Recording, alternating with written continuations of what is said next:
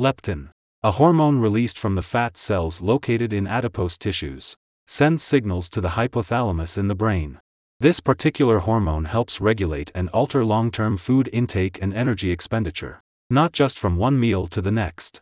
The primary design of leptin is to help the body maintain its weight. Because it comes from fat cells, leptin amounts are directly connected to an individual's amount of body fat. If the individual adds body fat, leptin levels will increase. If an individual lowers body fat percentages, the leptin will decrease as well. What does leptin do?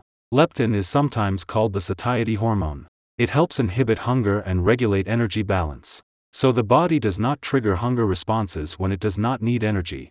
However, when levels of the hormone fall, which happens when an individual loses weight, the lower levels can trigger huge increases in appetite and food cravings.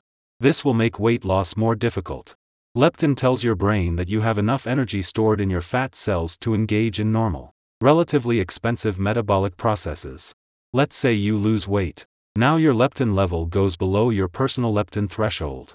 When it does that, your brain senses starvation. That can occur at any leptin level, depending on what your genetic leptin threshold is. Your brain senses that and says, "Hey, I don't have the energy on board that I used to. I'm now in a starvation state." Then several processes begin within the body to drive leptin levels back up.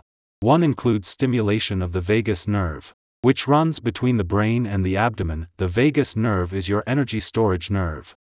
Now the vagus nerve is turned on, so you get hungrier.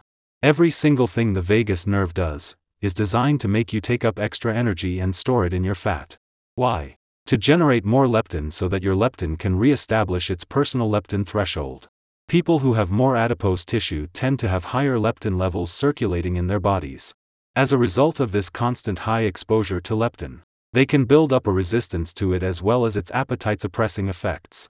This can cause the brain to think that you still need more food, or are starving, and keep sending you messages to eat after it should stop. When you eat more food than your body needs, you increase leptin even more and become even more resistant to it. In this way, leptin resistance and obesity can become a hard cycle to break. What is ghrelin? Ghrelin is a hormone that increases appetite. It is released by your stomach and travels through your blood to signal to your hypothalamus that your body is in need of fuel. Typically, ghrelin is released when your stomach is empty. Ghrelin levels are highest just before eating, lowest about an hour after you have eaten, and remain low for about 3 hours. Some people are genetically predisposed to release more ghrelin, and they get hungry faster as a result. Conclusion: as you lose weight, fat, your leptin levels decrease, triggering hunger signals due to lower energy storage, metabolic change. Ghrelin also gets activated by asking for food/energy, and the further you get from your genetic threshold of leptin, ghrelin gets stronger as it gets closer to the next meal.